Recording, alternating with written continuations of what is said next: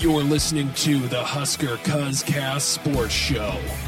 Now, here's Justin Fielder, Derek Stafford, and Tyler Schaefer. Hello and welcome to the Husker Cuzcast Sports Show. Justin here along with the cousins Derek and Tyler. We got a very special guest here. Adam McClintock is with us. You know him as the college football professor on Twitter, CFB_professor on Twitter. So, Adam, what's up?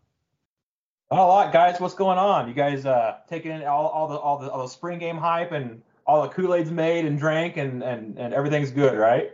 I think so. I mean, what are your thoughts on the spring game?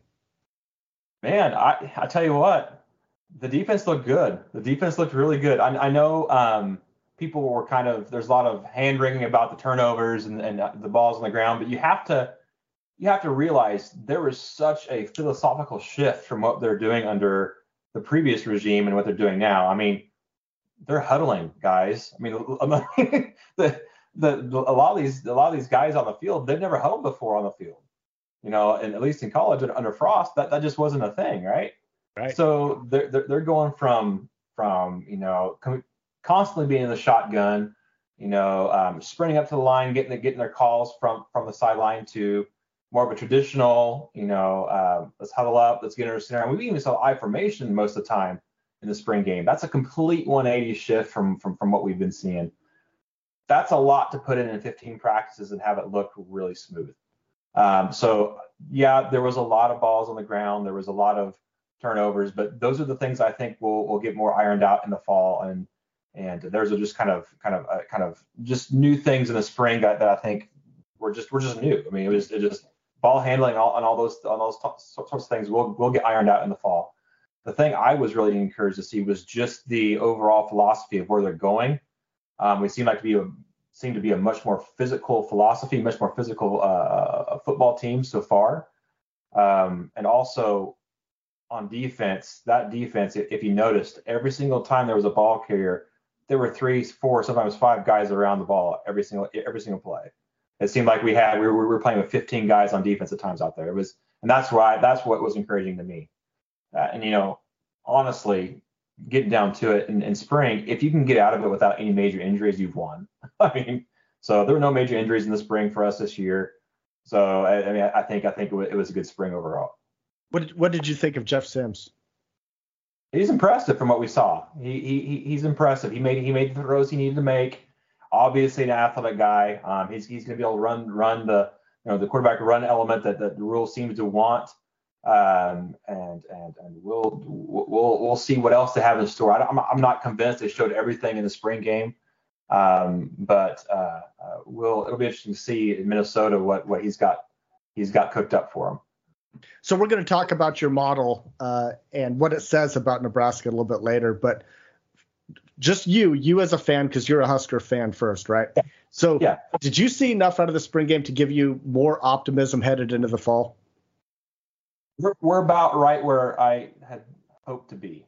Okay. I mean, like I said, coming into the spring game, my expectations for the offense were pretty tempered because of the complete 180 philosophical switch that I talked about. What I wanted to see from the defense is I wanted to see exactly what we saw: energy. I want to see aggressiveness. I wanted to see, guys where they were supposed to be. I wanted to see, a bunch of guys that looked like they knew what they were supposed to be doing, and there wasn't any, hands up, palms up stuff going on. That was why I wanted to come into the spring game scene. I think for the most part we saw that. So I came out, not discouraged, but not overly encouraged either way. I kind of neutral there. Okay. So we'll talk about Nebraska a little bit more. I am interested in Matrix Analytical. Your I don't know how to say it, your baby. You and Dave Bartu, your baby. So what's the latest ongoings with Matrix Analytical now? We are this past off season we were involved in. Let me think here. We've been involved with programs in the Pac-12 and the SEC and the Big Ten and the ACC, the American Conference USA. say. I don't think we got anybody in the Mountain West this offseason, but yeah, so we were pretty busy. We've actually expanded our scope into the FCS as well. So now not only do we have, position coaches from the FBS going clear back to 2010, we also have, every coach who has been on the sideline of an FCS program going back to 2012. So that added a little bit more complexity to what we do, but it also added a lot more content for our clients and those who kind of seek the information that we provide. So your phone's really going off it's like buzzing all the time, right? From ADs and coaches and yes. What is that like? It's hectic because coaches keep funny hours. They don't keep hours like normal humans like us. They're it can be 12:45 in the morning and you'll get a text message or a call from a coach saying wanting to talk about X, Y, and Z. You're like, man, it's like yeah. What are you doing up, coach? But do you ever get starstruck by some of the coaches? I mean, I guess you've been doing this long enough to where some of these the higher profile guys, you may not be, but I mean, I would be. But I mean, what is that like? There's still an element of that. I mean, I'd be lying if I said there wasn't, because I'm a college football fan. I've been a college football fan since I was 9. So there's an element of that still, but you have to look at these guys. Hey, they're just guys. They're just people like us. They have a hectic, high profile job, but at the end of the day, they're just trying to do the job the best they can.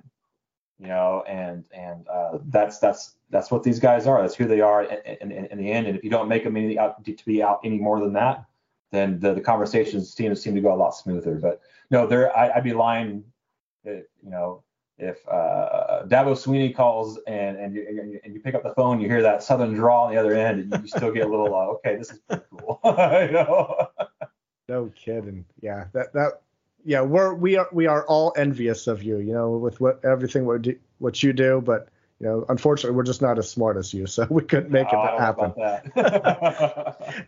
So one of the things that I can imagine that stresses your model and all the analytics that you do, and that's the effect of the transfer portal on everything.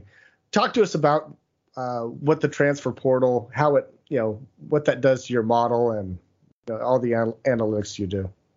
Oh, it throws it into tailspins. I mean, the last window is just getting over. It was over at midnight this morning, I believe, was the latest transfer portal window had closed. What it does is it completely just takes starters and returning production and throws it up in the air, and it has to be essentially reset in May, right? Because, before 5 years ago, before the transfer portal was a thing, I would come out with my spring projection in late March, early April, like I did this year, and it would be essentially the same as it is in the summertime, and maybe a few tweaks to it in the fall, but it was pretty much set. Now it's like a completely different preview from the spring to the summer to the fall, because of all the roster movement and even the coaching movement. Coaching carousels are going later and later these days as well. So, as of yesterday, there were even some coach movement, and that's after spring ball. So, it's dynamic. It is extremely dynamic, and the way you kind of have to combat that and look at it is you just have to come back and revisit the rosters when you set the previews again in the summertime and the fall. You have to look at it as, okay, these guys are numbers. How do they fit in? How do their returning production numbers fit in to the programs or what do they take away from the programs they're leaving, and what additional value do those specific numbers bring to the programs they're coming to?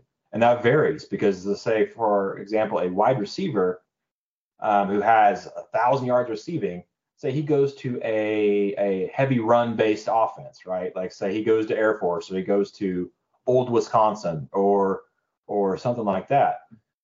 Those receiving yards aren't going to mean as much in those offenses as they did, say, if he was transferring in from Washington State or from, a Mike Leach, Mississippi State or Texas Tech, right? Right. So that all works into the algorithm of how the model actually looks at transfers and tries to figure out how all these pieces fit into different places that they're coming from. So one last question before I turn it over to Tyler here, but you released your spring preview, I think last month, about a month ago, right? Yep, beginning of April. Yeah. Yep. Okay, beginning of April. So now with the new rules with the transfer portal and how everything is, everything's moving still, right? Are you still going to continue publishing it like in the beginning of April, or are you going to wait till like the transfer portal ends before you do your first release? Because, I mean, kind of like what you're saying, some of these changes, and Nebraska's included in this, and we'll talk about that a little bit later, but some of the transfers that are happening are completely changing the outlooks of teams. Michigan State is another example with Peyton Thorne and their top wide receiver that just bolted for the transfer portal.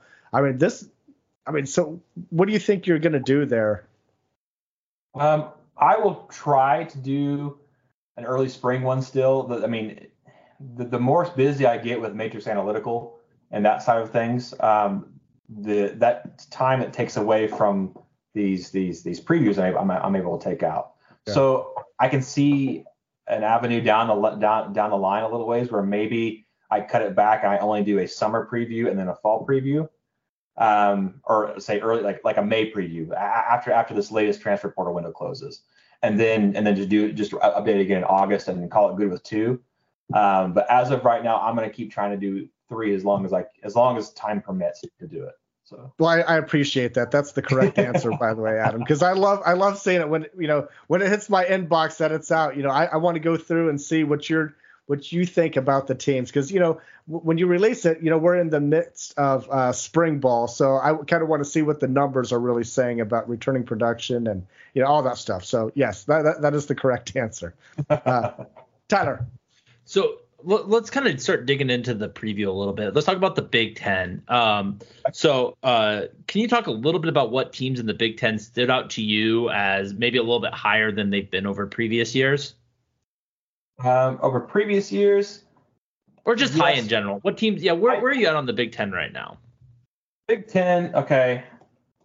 It's going to be interesting just because of Wisconsin going a complete 180 shift from what they've been. Nebraska is in the midst of a huge change philosophically. What's going to happen at Minnesota after they've lost their the offensive coordinator and had some turnover there. Purdue, it no longer has Jeff Brom. What's that going to look like there? Illinois, do they continue to take steps forward with Bielema, or how does that look? The West is a lot more interesting than the East. The East is kind of, it is what you're going to get. You're going to get Ohio State, Michigan, Penn State. Those 3 are going to be in some order, and then you're going to have the next 4 in some order as well. The West truly is up for grabs, and what really surprised me is even and this is something that the model can't grasp is philosophical change, right? Is a drastic change in offensive philosophy and things like that. It's still, as of right now, and like I said, this latest transfer portal window is not calculated into this yet, but it still has Wisconsin winning the West, and that surprised me a little bit, just because of what I assumed, I guess, that they were losing as far as some of the production that they had with the previous coaching staff. So it's got Wisconsin 1, Iowa 2. Iowa kind of surprised me as well, just because we all saw the offensive struggles last year. But the model seems to think that their defense and their special teams are going to be strong enough to kind of help them along and do what Iowa does and squeak out 9-10 wins out of that. So that was a little surprising to me. As far as surprise, like just generally surprise teams, it does have Ohio State still over Michigan. I was maybe expecting Michigan to be a little bit higher because of what they do return, but the model really, really loves Ohio State's coaching staff and everything they've got going there. So that'll be interesting to see how that actually plays out. Well, let's go back to Wisconsin a little bit. They're bringing in a brand new staff, obviously bringing in a lot of that Cincinnati. Talk to us a little bit. That is a little bit shocking that because, last couple of years, Wisconsin football hasn't been Wisconsin football. They've been obviously on I mean, if you want to call it a downward trajectory, but still a good team. But with losing Paul Chryst, bringing in Luke Fickell, a lot of change there. Maybe highlight some of the things that your model really liked about Wisconsin. Well, one of the things it really likes about Wisconsin is that coaching staff. It loves that coaching staff. The play calling at Wisconsin after Paul Chryst kind of gave it over last year and even parts the year before, the play calling hadn't been great at Wisconsin in quite a while. What the model looks at and sees, it says, okay, Phil Longo's coming to town. And it has him as one of the best offensive coordinators and play callers in the country, okay? What it doesn't see is that is a pass-happy offense coming into a culture that's been run since 1990, right? And they're going to be playing in Madison, Wisconsin, where it's cold and the wind blows, okay? Those are things that are outside the model doesn't see. But it loves Phil Longo. It loves the coaching staff that they brought over from Cincinnati for the most part. It loves Luke Fickell.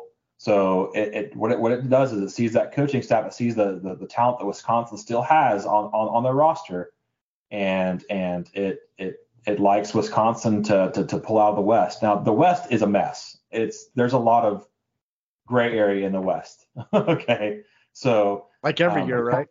Oh yeah, it's the Big Ten West. I don't care what anybody says. It's always a barn burner to watch as far as the standings. Maybe not on the field at times, but the standings are always a barn burner to watch. But yeah, and that's truly expressed here as well. So and if I heard you correctly, like if you're putting a Vegas bet in right now, who do you got in the Big Ten championship? From the model says Ohio State versus Wisconsin. Okay. Yeah, not you personally, your model. Yes, obviously. My model, yes. I know you've got Nebraska penciled in there. So, yeah, no, nice. Well, that's obviously not probably the most original Big Ten. I don't know how often we've actually seen that matchup come to fruition, but it sure feels like over the last 6-7 years that's been a very common matchup. So, yeah. Cool. Hey, Adam, I got to ask about Northwestern because your model does not like Northwestern at all this year. Projected another 3-9 season. Not another, but I mean, not a great season, 3-9. But what about Pat Fitzgerald? I mean, what's going on there? Tell you what, the program dropped off pretty quickly when Hankiewicz retired, the defensive coordinator, didn't it? I mean, I don't think that's coincidence. That guy was a wizard. And they've struggled to replace him so far. And I really like the guy that they hired from North Dakota State, David Braun. They hired him as a defensive coordinator, and that was a good hire. We'll see how he transitions from FCS to FBS. But what the model looks at with Northwestern is, hey, this is a team the last few years that has been on the downward spiral, right? Their production isn't great. The returning production isn't great. There's just not a lot there, okay? And the production they do have isn't quality production. So their schedule also, I believe their schedule also is not kind at all. So it could be another rough year for Fitzgerald at Northwestern. You know, I mean, he's got to go. He's got Minnesota, Penn State, then he's got at Nebraska. And he's got Maryland, Iowa, at Wisconsin. Okay, yeah, so it's not super. I mean, he doesn't have Michigan or Ohio State on the schedule, but I mean, it's rough territory right now to be Pat Fitzgerald, and I still like what has been able to do there in the past, but he's definitely hit a rough patch. And in your estimation, oh, go ahead, Derek. Is he on a hot seat at this point? You think? Just in your opinion, I guess. Because to me, he's almost got to be. Like, I know he's been the godsend there, but at some point, this bad season's got to start wearing on fans. Yeah, I mean, if he comes in with another clunker this year, after some of the staff changes he made, then I think that he might be, the discussion might have to be made, because especially with how much the Big Ten is really starting to push, the value of athletics. The Big Ten never used to be look at us, we're an athletic conference before. That was always the SEC. The Big Ten is now doing that. I mean, they are adding USC, UCLA. They're in the athletics game fully now. So and Northwestern just built all these new facilities. Yeah, they're spending money to really try and get back into the athletics. And you're right. That's exactly where I was going with that. Is they built all that for him to win, and he's not winning at the wrong time. Not that there's a good time to lose, but this is not a good time for him to be losing like this. And I can see there that NFL lure might be a little bit more for him than maybe in past years. Well, and I think when you look at that, like I think with the Pat Fitzgerald conversation, it really comes down to how bad it is. Because if your model's correct and they're a 3-9 team, like I know he's a godsend, I know he's done everything, and I think he's a hell of a coach and his success. But at some point, you can't finish last every single year, like, and do it. So, like, the bar isn't high, in my opinion, and I don't know if there's enough to actually get him fired. But he goes 3-9 again. Like, can he survive it? There's got to be real questions. Oh, I'm with you. Yeah, like I said, he goes 3-9. The discussion will be had. I mean, and problem with programs like Northwestern and like Duke and like Stanford and Vanderbilt, COVID hit those programs even harder than your normal public universities, right?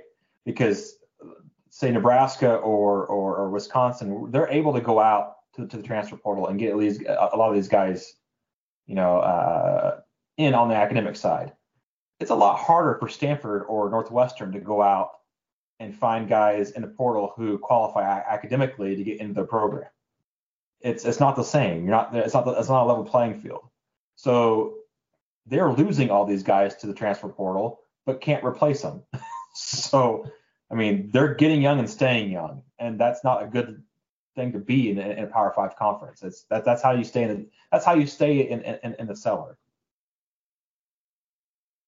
All right, I want to take this to Nebraska because this is a Nebraska football podcast, so we have to talk about Nebraska, and this is what I'm really excited for. So Nebraska, they have a new head coach in Matt Rule, and I know you cannot talk about specifics with your model, understood, but what are your thoughts?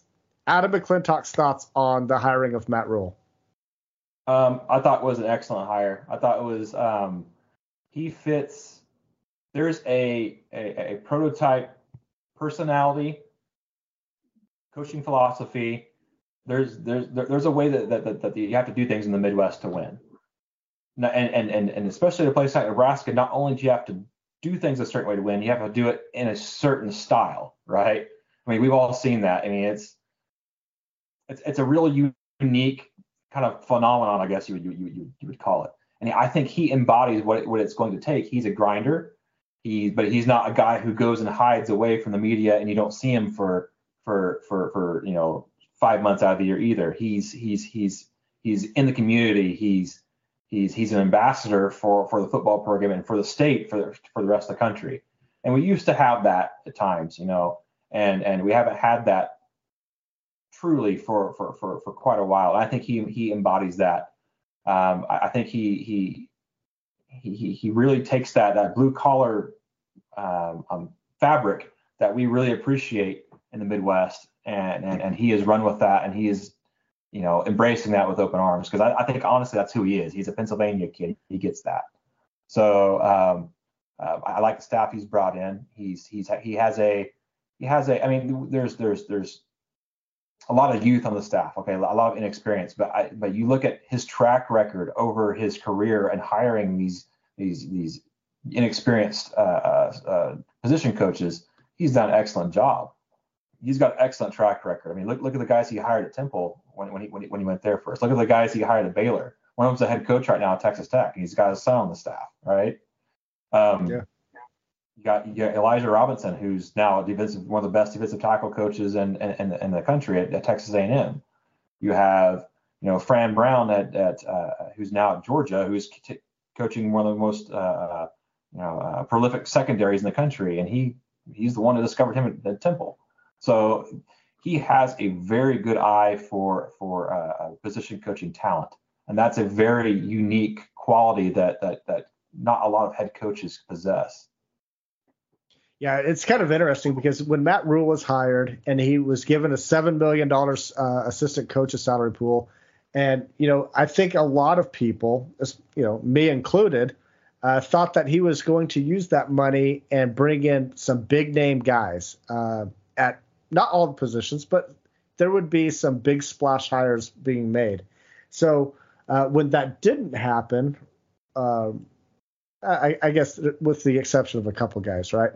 But like as far as your model goes, you talked about all the inexperience, but how does your model, without getting into specifics, how does it evaluate a staff with this little of experience? I mean, what goes on behind the scenes there for that piece? Well, the way we do things at Matrix Analytical, as far as coaches who have, let's say 3 years or less of experience, there's not a lot of data there for them, right? But we do have a lot of data going clear back to 2010, 2009 of previous coaches' track records in their first 3 years. So we're able to look at all, 10,000 coaches in our database and where were they at in the first 3 years. And we've used that data. And so we can kind of look at a coach's trajectory and say, okay, this guy's a rising star. He has some comps that, he has some qualities in his first 3 years that track to him actually being extremely successful in his next few years as a head coach, and he could really blossom into being a superstar in the coaching profession. So we designate guys who have 3 years or less of experience as either average, above average, or rising stars. So we highlight guys who are rising stars, and Nebraska's got I think 3 on the staff who are we designate as rising stars. So he's done a phenomenal job of picking a young, hungry staff who's willing to go out and put forth the energy that needs to be done to rebuild a program that needs rebuild a program like Nebraska that really needs a lot of TLC. 3 rising stars. I can live with that. That's encouraging. Yeah. Yeah, that definitely is. And so as we kind of get more into the Nebraska preview, I guess this is the first time the Cousins have gotten together since the breaking news that I'm guessing is going to drastically change some of your output of Casey Thompson transferring. I obviously want to get the Cousins' thoughts here in a second, but immediately, any idea what that's going to do to the returning production spit out on your model? Well, I mean, Jeff Sims's production at Georgia Tech will now go in the place of Casey Thompson's at Nebraska. So basically, you'll just swap those numbers in, swap those numbers out. The algorithm will look at the style of offense that Satterfield has ran in the past, and it will look at Sims's rushing and passing numbers and see how that affects an offense that Satterfield typically runs, and that's how that will all shake out. It might be. I mean, I don't know what Sims's numbers were at Georgia Tech off the top of my head, but it might be a fairly even trade as far as the numbers are concerned. We'll just have to see. We'll just have to see how that all looks in the end. But well, yeah, Derek, you definitely don't like losing a guy like Casey Thompson. I think, me personally as a fan, I was really liking the idea of having a guy we could trust as in the starting position, but also a competent backup that we knew we weren't sunk when the starter went out with a tweaked ankle or something. So we'll see. Yeah, Derek. I mean, the first time we've had a chance to react, what was your reaction when you heard Casey Thompson was in the portal? There were a lot of swear words dropped because I think this is a big deal. I really do. Jeff Sims only played in 7 games last year, so his numbers aren't going to match up near to what Casey Thompson's were. He only threw like 5 touchdowns with 3 interceptions. His numbers don't look great from last year, and some of it's just playing 7 games. That's fine. But you talked about depth, and that was already becoming concerning when Logan Smothers and Richard Torres left. You expected a couple guys to leave, whatever. But to lose Casey Thompson on top of that, now you only got 3 scholarship quarterbacks, and the 2 that stuck around were 2 guys that you really didn't have a lot of faith in to begin with. Chuba Purdy, I think he's better than what he looked like in the spring game, probably, but we can only go off what we've seen. And we've seen him last year play, and we weren't impressed with him last year. We see him in the spring game, we weren't impressed with him there. Henrik Harburg, we heard so much about how good he was in the spring, and he comes out and just starts throwing ducks up. And I just, to me, this is a very concerning problem, and it's not good at all. Well, I mean, Justin, what were your thoughts on the Casey Thompson? It sucked. I didn't believe it at first. I thought it was like a joke at first. I was like, but I don't know. I mean, I'm with Derek. It completely destroys depth at that quarterback position. We went from a lot of quarterbacks in that room to not a lot. And and we knew that, when Logan Smothers, Richard Torres, when they left, that's fine, because the system and the playing time, because everybody had Jeff Sims and Casey Thompson doing a quasi quarterback battle headed into the fall. And it didn't really matter who got the starting position in the most cases, because I don't think anybody believed that either of those quarterbacks would finish an entire season anyway. But we felt good because we had a quality backup, whoever that backup may be, right? So to Derek's point, now we have Harburg and Purdy as the backups. And that does not I don't have a lot of faith if Jeff Sims cannot make it a full season. Yeah, I mean, go ahead, Derek, you're on mute. I'm sorry, and that's a problem, because when's the last time Nebraska's had a quarterback go a whole season without having to miss a game? Exactly. It's been a while. I mean, it's been a problem at Nebraska for a while now. Especially if we plan to run the quarterback as much as it sounds like we are. I mean, going back even to the Solis days, let's bring this back around to Frank Solis, bring Frank full circle. He didn't have very many. He didn't have very many seasons where he had a quarterback go every game either. I mean, I think Crouch may have did it in '99 because Crouch was just an Iron Man, but I mean that. And it's not just a Nebraska problem. Every team. No. You run the quarterback, he's gonna get hit, and he's gonna get dinged. It's just part of it, right? So. Yeah. Well, so and I think the thing with Casey is there was real debate, and we talked about this. Regardless of depth, I mean, there was real debate. A lot of Husker Nation on our podcast, who was actually going to be the better quarterback. And I mean, you're now going into fall, and there will be, I mean, anything can happen, but no quarterback battle. And I mean, I'm sure Rule will push it, and I think the media, he'll play the right things and say every practice we're competing in all the coach speak. But I mean, the quarterback battle is essentially done. It's Jeff Sims' job, and then now we're going to number 2, and I know different people reacted differently to the spring game. Derek wasn't as impressed with Sims, thought he was good, maybe not as good as some of the other people. Some people thought he was excellent, but I just think that not having Casey Thompson at least push him alone, I mean, that is a loss at quarterback. We knew there'd be big names that left. I don't think any of us were hoping it would be Casey. I think, especially after that spring game. Okay, I don't think anybody saw him as a transfer, really. Well, I think people did. I think people did until the spring game, and then you're like, okay, he has to stay. It was like we can't afford to lose him. Because I think if Harburg went out there and played as high as the coaches said, I think you would have been like, yeah, you know what? Casey wasn't going to start. It was going to be Jeff Sims' job. We got a competent backup in Harburg. But the spring game, didn't give you that love and feeling, and you're like, nope, can't lose him. And it happened. I'll say this. My red flags wouldn't be flying up so fast if we would have at least kept Smothers around, because he's got enough film where I feel like he could be okay in this offense. He can run the ball. I know he doesn't have the best arm out of the group, but he can run the ball.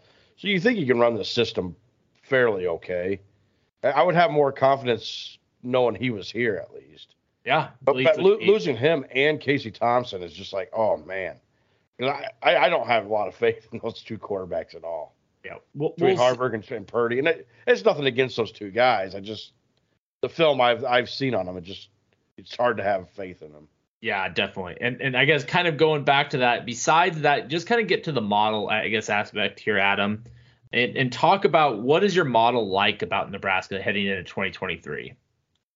Well, honestly, I like the returning production until we hit the transfer portal, and now we'll have to see what that does to that. As far as returning production, they were fourth in the Big Ten as far as the returning production. Now that's going to drop. You know, if the numbers that Derek said, Jeff Sims had last year are true, which I don't have any reason to doubt Derek, then yeah, those numbers are going to fall substantially. But yeah, I like the returning production. It likes the coaching staff. The Nebraska still has the fourth most talented roster in the Big Ten. That's a story we've heard, over year in, year out. But it's true. It's there. It's just not been utilized. Those all the things that show, Nebraska should be a favorite to win their division. I mean, with the numbers they have, but they just haven't. It hasn't been there for 5-6 years. I mean, they've been kind of I don't know if I want to say on autopilot, but it's been a rough ride the past 5 or 6 years, and the model realizes that as well. So go ahead. So right now your model has Nebraska going 7-5. That's the projected record. But that was with Casey Thompson, in the program. Mm-hmm. Do you anticipate that projected record to drop now that he's gone? Maybe slightly. It depends on what everybody else lost as well. That's it's everybody's losing and gaining at the same time. I mean, the transfer portal it touches everybody. So yeah. I would be shocked because there was a couple of really close toss-up games in there. I think Illinois was projected to be Nebraska winning that game by less than half a point. That game might flip the other way now. According Michigan State, I would point out Michigan State. I mean, obviously we know they've just lost their starting quarterback, their number one wide receiver. Yeah, exactly. I mean that was a L, and maybe it still will be, but yeah, I mean, I don't know, Justin. I think you're leading him saying it's going to plummet. Your negativity is trying to run off on us right now. I'm the negative guy all of a sudden? Dang. So, all right, well, since I am the negative guy, so what does your model hate about Nebraska? Just the past few years, the algorithm has it looks at the last 4 years, how you performed. It doesn't like that from Nebraska. We can't wash the Scott Frost stank off the program yet? No, the numbers don't see that. They see, okay, this is a program that has constantly underachieved for the past 4 years. So the model infers, well, they're on track to underachieve again. It's a trend that this program underachieves. Does the same thing for Texas. Does the same thing for Florida. These are teams that have a lot of talent and should be winning more than they are, but there's something there that is a variable that is not in the algorithm, but the algorithm that I'm able to put in there, and it accounts for that unknown variable of why this isn't taking off. So that is what it doesn't like the most. That and the schedule isn't as friendly as it appears to be. I know everybody is looking at the schedule like, oh, we should win. Schedule it's a little trickier than what people realize. It also doesn't like that in places as well. So with the update, I expect it to be Nebraska more around 6-6. We'll just have to see how everything shakes out in May when I get it all updated.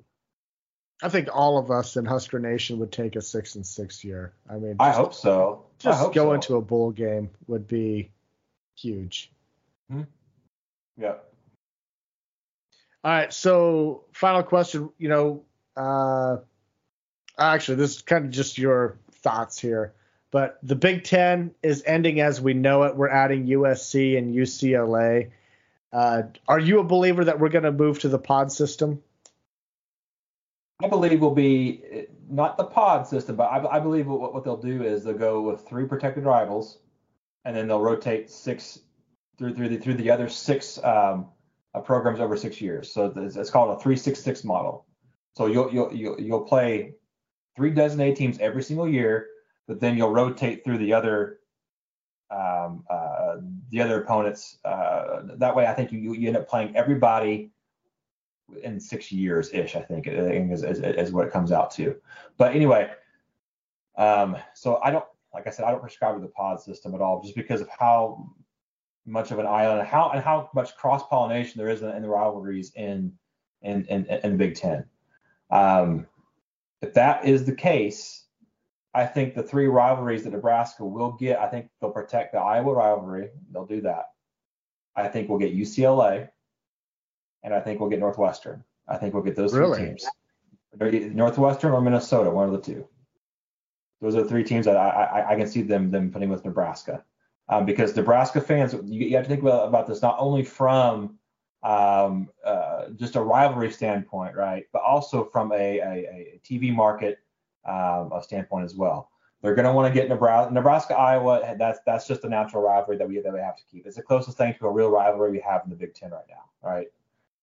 UCLA, Nebraska, actually, they're going to want to get Nebraska in the LA market, because Nebraska, even though we've been down for years, we still draw well in TV ratings. They're going to want to get that out in the LA market for the new TV package, right? We have a lot more history with UCLA, and even those 2 have been around playing each other for years. I mean, you go back through the schedules, Nebraska's played UCLA quite a bit. Nebraska fans always flood Evanston and always flood Chicago, okay? They're going to want to keep that as well, I think.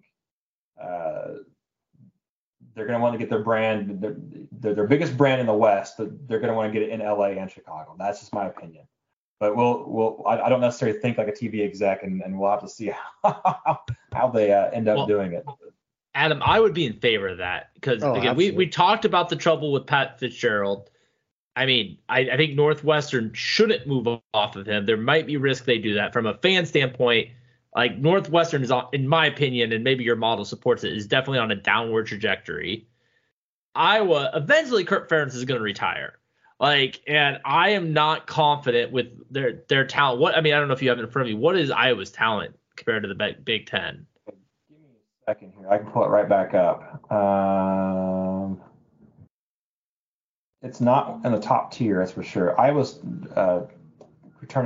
roster talent is 8th.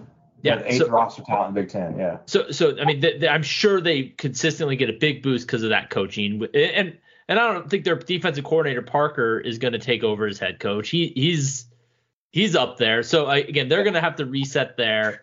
And UCLA, I don't know. I mean, Justin thinks UCLA is a dog trash program. I mean, I don't know if I go that far. I don't respect UCLA at all. Yeah, I mean, when we got UCLA, Justin was like, that's a joke. They shouldn't even be in college football. But yeah, I don't know why they have a program. Yeah, I don't mind that. I will agree with you. I think Nebraska will end up probably UCLA, but they'll definitely be either UCLA or USC, one of the 2. Probably, but I agree UCLA is probably the better fit. I don't know if Northwestern would be the way I'd go. I would rather see Minnesota than Northwestern, but Iowa's. I think you're right. That's a given. But no one I'd probably argue with you on would be probably the Northwestern, and I'd rather see Wisconsin probably, or Minnesota, either one. But no, give me Northwestern. Yeah, give us a cupcake. I want to win games. Have you not learned your lesson over the last 6 years? We're still not beating them consistently. We didn't win last year. At 1-11, that one was one team we know really well, right? Yeah. Hey, Adam, I got to ask one question about Iowa here. How much does your model ding Iowa for having Brian Ferentz as OC? A lot. Is he the worst play caller in the country? I mean, he's got to be there. Right? He's not the worst, but he's not towards the top either. He's in the bottom quartile. So that goes to show you how high their special teams and their defense is rated as well. I mean, it's a tale of two cities there. I mean, I would just love to see Jeffrey the Greek's face when you would ever hearing that. Hey, are you able to tell us if he is the worst OC in the Big Ten? I don't believe he's. No, he's not the worst. No shit. He's not the worst. No, because honestly, he actually had a pretty decent. Was it 2020 season? I think they averaged 36 points a game, or something like that. So it's the last couple of years have been really rough for Brian Ferentz, but it hasn't been rough every single year he's called plays. He's definitely took a sudden downturn, but we'll see if this switch at quarterback fixes all what that ails him, and then maybe if not, then maybe he'll be coaching offensive line in the NFL next year. Guys, do you have any more questions for Adam before we release him? No, man. We love chatting with you, and yes. I love having you out here and talking. So yeah, thanks for having me on. I appreciate it. It's always a good time talking. So Adam, tell everybody how they can follow you and your work. Yeah, you can follow me on Twitter at CFB_professor. You can also, my Patreon is patreon.com/CFB_professor, I believe. So. Okay. Well, great. Thank you so much for taking some time for us. We had a blast as always, and we'll try to get up to Tulsa and have a beer with you at the golf course or something. That sounds good. All right. Awesome, Adam. Okay. Special thanks to our producer, Connor Russell, for putting this audio together for us. Be sure to follow the Husker Cuzcast on Twitter at Husker Cuzcast. Like us on Facebook. Look for episodes anywhere you get your podcasts. Hit that subscribe button, and don't forget to rate and review. On behalf of Derek and Tyler, we want to thank everybody for listening. As always, go Big Red.